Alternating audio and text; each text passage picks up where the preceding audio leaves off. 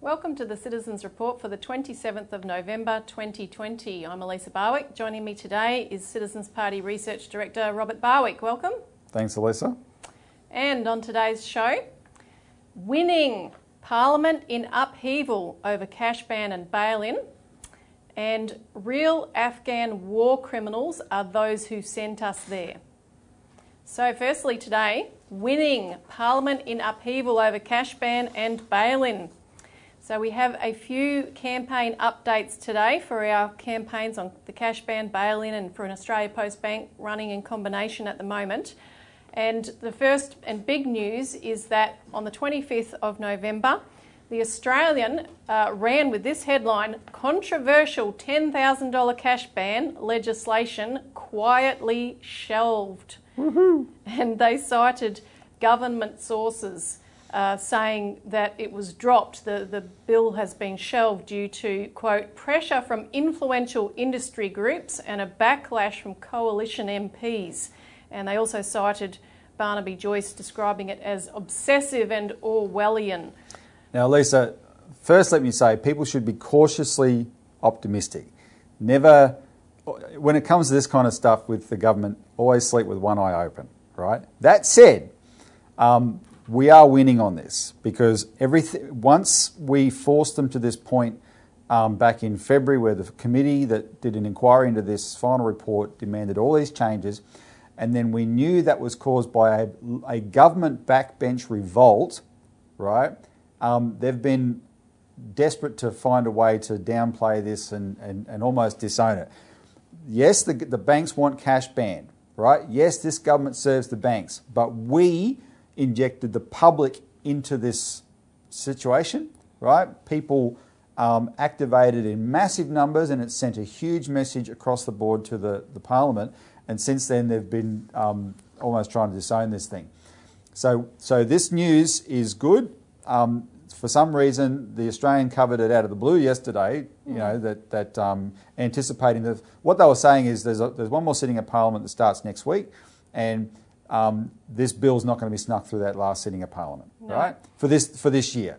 So I'm likening it to what the government's trying to do so far is like the withdrawal from Gallipoli, right? Well, when Australians finally wised up that Gallipoli was a farce, the way we got out of there was we quietly snuck away and left things like helmets on bayonets, etc., and some moving pulleys to fool the enemy into thinking that we were still there, so we can get the hell out of there. That's the way the government is wanting to do this: quietly withdraw and not actually make. They're not going to admit defeat, but there's no grounds for them to proceed. The banks are still going to try their stunts on withdrawing cash, and we've been following all that and covering all that and exposing all that, and we'll continue to fight it. But this one, we've made their life impossible, and this is a victory. This shows that when the Australian people get involved, and remember that when we talk next about bail-in, when the Australian people actually say, look, we're not going to take no for an answer here, right? You can change policy in Australia. Yeah, and it's a stunning victory actually, because remember, this cash ban bill to stop transactions over $10,000 was a fait accompli. It was a shoo-in that they were going to get this legislation through at the end of 2019, and everything was geared up. Not the end of 2019, September 20. This would have been passed in September 2019 if we hadn't have intervened with a massive round of phone calls in August and September, right? Every stage of the process we flooded with submissions, and it led to hearings. The hearings exposed that they had no evidence, and it led to a final report that said we've got to completely rewrite this. And since then, the minister Michael Sukkar has had his tail between his legs, hiding, trying to pretend he has no relationship with this bill. And it was all scheduled to be rolled out at the start of 2020. So we stopped that. Now I want to come to bail-in now, and this is another instance where we have shifted the history on this, not just in Australia and actually globally. We've shifted that agenda starting from 2013, after Cyprus was the first incident under financial crisis conditions where the savings of people were confiscated to bail out banks. And we started a campaign at the get-go, when that happened in early 2013, saying this is coming to Australia, and we dug up the evidence for it over time. In 2014, we ran a massive campaign because the head of the Bank of England and head of the Bank for International Settlements' Financial Stability Board, Mark Carney, had said we need to get this done, this deal done and signed at the G20 summit, which occurred in November 2014. And of course that was being hosted here in Australia, and we kicked up such a stink. We had a full page ad in the Australian signed by hundreds of various leaders from all kinds of sides of politics. It broke in the Australian media, it came out in the AFR eventually. So such a fuss was kicked up that Mark Carney walked back some of that agenda, and none of it passed whatsoever. They actually gave a year reprieve because of the dissent that was afoot. Yep. And it was only a year later they got it passed in a watered-down version.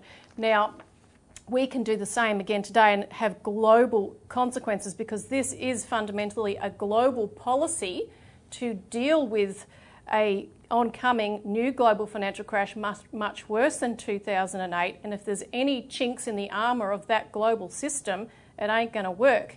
Now, one of the key flanks in these last days before the bail-in motion comes up on this coming Monday, on the 30th, by Senator Malcolm Roberts, who is going to put forward legislation which would prevent, absolutely, deposits from being bailed in, is that we're really hammering the Labor Party on this, and we've put out a press release 2 days ago saying it's now Labor's bail-in.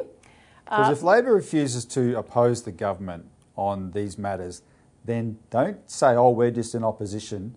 No, you own it. Because Labor, in the Senate, Labor can side with the crossbenchers and block anything, right? And most of the time they cave. And yes, the government is the driving force, but Labor is there to oppose. And if they're not going to oppose, they own it. And that's why we're saying it's Labor's bail-in now. And it was actually Labor that was in power in 2011 when Australia signed up to the Financial Stability Board's program called the Key Attributes of Effective Resolution Regimes. When we signed on to that, we were essentially signing on to the bail-in doctrine. Now, the G20 became the vehicle for fostering that agenda and pushing it forward. And the April 2009 G20 forum held in London was attended by Kevin Rudd. And Kevin Rudd skied about being one of the key masterminds of the post-2008 rectification of the global financial system in terms of adopting new doctrines such as bail-in, and he was praised for his role in forging this new financial architecture. In fact, The Age in September 2009 said that Rudd has devoted himself to ensuring that the G20 is locked in as the main vehicle for developing global economic policies, and bail-in was at the forefront of that agenda. So the Labor Party actually played a key role in ramming this through. Yep. Liberal took over, but they're both in it together at this point. Well, that's why Labor's covering for the government on this, right? Bail-in is a global agenda through the G20. Both major parties have signed on to that, and they're too gutless to, frankly, resist. And because otherwise it doesn't make sense. Why would the Labor Party give cover to Scott Morrison when we put up, through Malcolm Roberts, a perfectly reasonable solution here? Now, that said, Elisa, cracks are appearing. So this week, we put out, a week ago on the show, we said, call the Labor Party, call Anthony Albanese, call Richard Marles, and call Stephen Jones, who are the leaders of the party in this area, and also call your senators. We've flooded them with calls, and the response is extraordinary, especially in the differentiation. So Anthony Albanese's office is outraged they're even getting calls.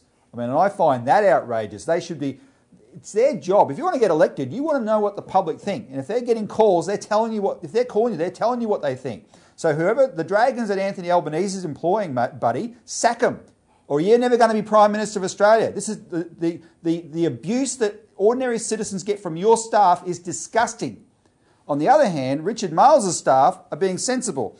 They're counting how many calls they're getting and making a note of what side they are on this issue so they can take it back to caucus. That's how you run a political party that wants to get elected. And they reported in 2 days they got 368 calls in 2 days. That's extraordinary. When people bother to make a call, go beyond sending an email, actually make a call. That's what we've been able to do this week to the Labor Party. So we've given them every possible opportunity before they vote and debate Malcolm Roberts' bill and vote next week to assess the lay of the land and say, the Australian people want us to pass a law that will do nothing but guarantee a deposit in Australia will never be bailed in. We say it won't. This law will guarantee it. That's what they're asking us to do. Why would we not do that? Right? Except because they're running this other agenda. But this is, so anything can change by the time people are watching this. If it's before Monday, keep making those calls. But anything can change between now and then. And we will, whatever happens, we've set the scene so that they can't get away with it. They either pass the bill or they prove to the public what side they're really on. Yep, we're in a time of history where these kind of changes can happen. Now, we'll be right back after this break. We're going to talk about our other campaign for an Australia Post bank gaining a lot of traction.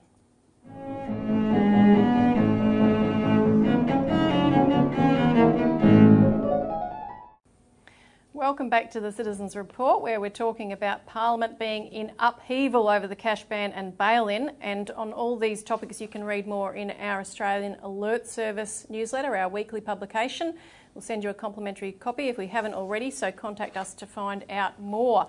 Lisa, now, also, yes. We forgot to mention before the break, our national chairman, Anne Lawler, our boss, she got this excellent article in the Newcastle Herald yesterday.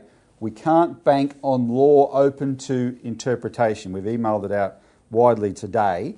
We'll zoom in on that. This is excellent coverage of this issue, and the headline is actually quite brilliant. That's the level of interest in the public over the bail-in issue.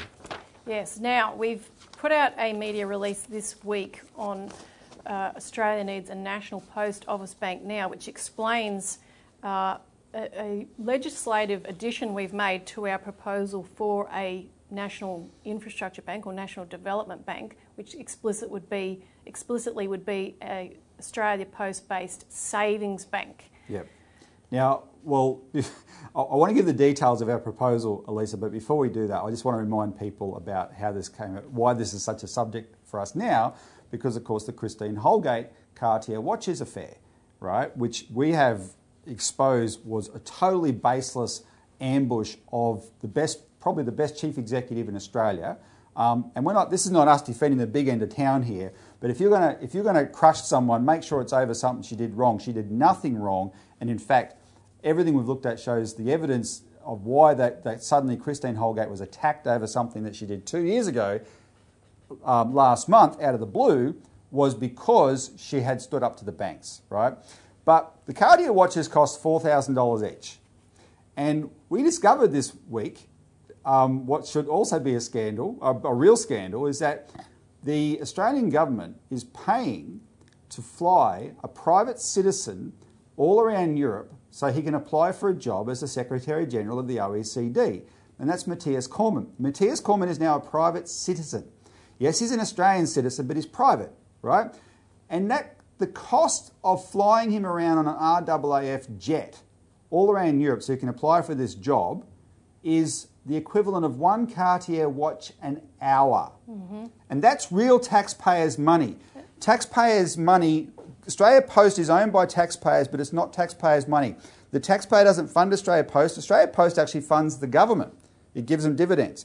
So, and that's not to mention a team of 8 DFAT public servants accompanying him. Yeah, that's just the jet cost, right? Yeah. One Cartier watch an hour. So this puts these scandals in perspective. But anyway, let's get on to the Australia Post now, because how did Christine Holgate stand up to the banks? She made them pay to cover their costs, and she was very interested in the idea of Australia Post becoming a bank. And if that ever happened, the big 4 banks would absolutely go ballistic, and I think they already did preemptively, and that's why she's gone. Here's what we propose. We would establish a national postal bank as a separate entity, but where it is custom fit to operate through Australia Post branches. This is very similar to the way the Commonwealth Bank started in 1911, or it was legislated in 1911, started in 1912. all its first branches were Australia Post. But what we're talking about is a permanent arrangement. There's 139 postal banks around the world. This is sort of a standard thing. The only reason we wouldn't make Australia Post itself a bank is because 3,000 of Australia Post's branches are separate businesses, licensed post offices, and APRA has said that all require an individual banking licence, and that's rubbish. So instead of making that happen, we would set up a separate institution, and it would work hand in hand with Australia Post, and they would be interlinked together. So it would provide services on behalf of this National Postal Bank. The deposits that you put in the bank would be guaranteed, right? And the bank would take deposits and lend out, but any surplus funds, that bank would invest in a national development bank, which we also propose. We have legislation for. And so the National Postal Bank and the National Development Bank would work in tandem. One is the retail side, right, and one is the development side. And so you would know that your money that you're depositing in the bank that is fully secure for you, because fully secure, not even up to a limit of $250,000. It's a government-owned institution, so it's fully secure. Those funds would be helping for the economic development of Australia, right? That's right. And so we'll be putting those two pieces of legislation up into Parliament through Bob Katter, the member for Kennedy, who is the biggest champion of public banking in the Parliament. But there's lots of widespread support for it from the Greens, One Nation, crossbenchers, etc., including backbenchers of the two major parties. And I tell you what, when that legislation is introduced, you will see, well, you won't see it, but let me assure you, in bank boards around Australia, there will be psychological meltdowns. Mm-hmm. And that's good, because those bastards stood by while those banks gouged and pillaged this country for 20 years since we had a public banking option in the Commonwealth Bank privatised, right? And we've got to get the public bank option back. Yep, you'll see a flood of people heading towards that postal savings bank, that's for sure. Now, we've got to take another break, but after this we'll be discussing the emerging Afghan war crimes.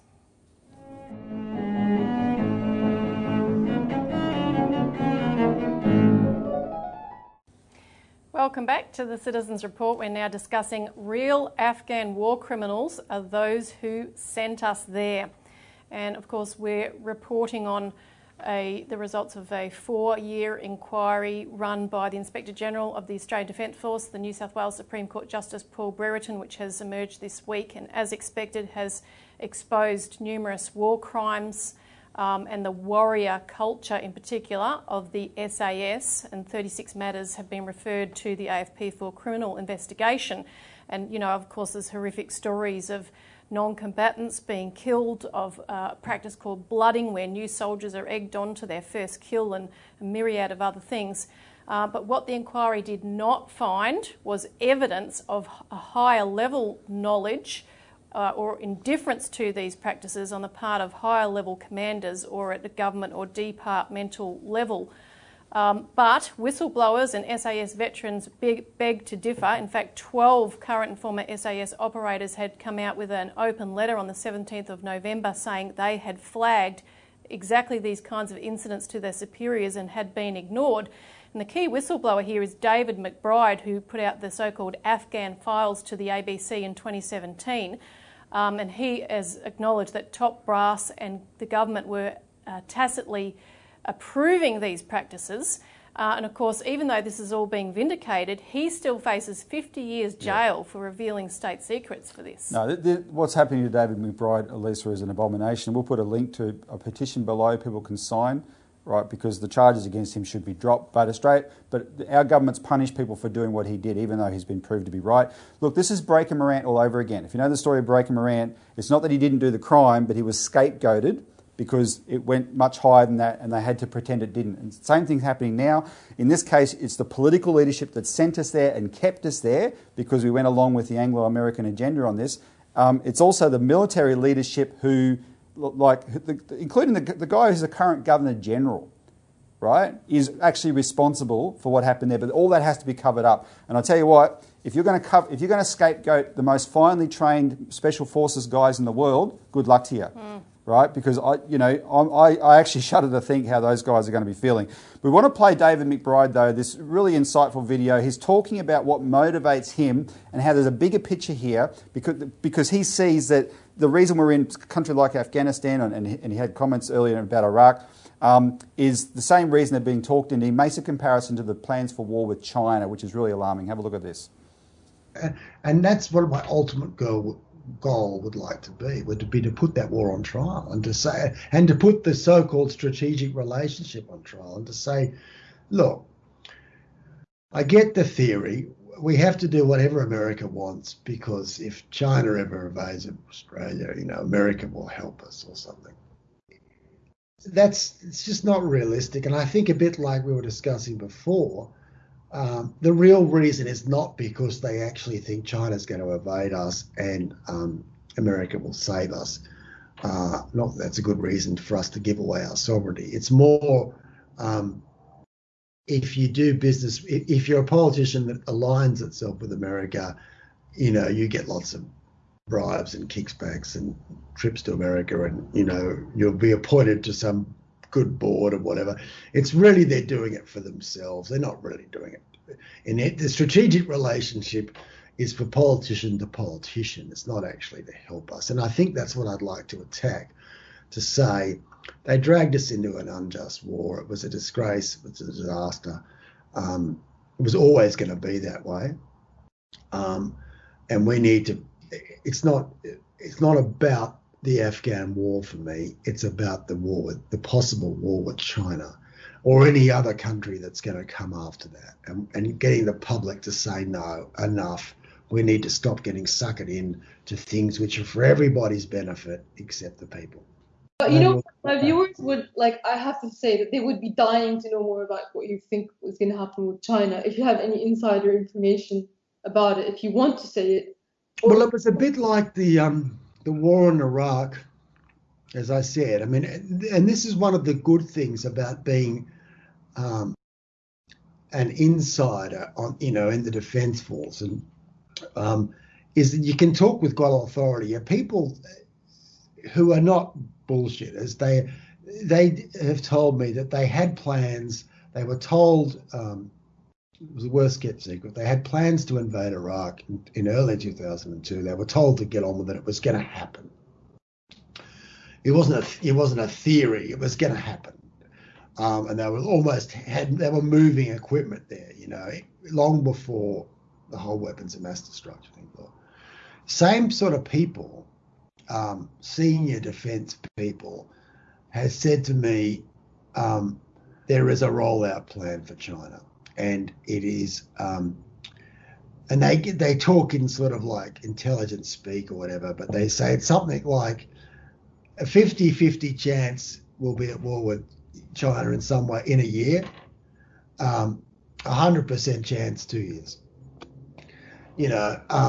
And it's, they're senior people, and it's, even though it's kind of disgusting, I know from what I know that they do have the ability to make things happen. It's not like, oh, well, only if China doesn't, only if China doesn't behave themselves. But we have the ability, things like the Uyghurs, Hong Kong, we have the ability to make flashpoints where there weren't flashpoints. And we have we control the mainstream media. All the mainstream media is anti-China. We have the wherewithal to create a war with China and make it look like it's China's fault. So, Elisa, the guy who blew the whistle on these war crimes and has been proven right has just said to you that he knows that our side is trying to start a war with China, that they'll blame on China because they know they can get away with it. Be warned, that's why we have to expose this overarching agenda. Yeah, now you can read more about that in an article specifically on this subject in the Australian Alert Service. We've run out of time again this week. Thanks for tuning in. Thanks, Robert. Thanks, Elisa. See you again next week.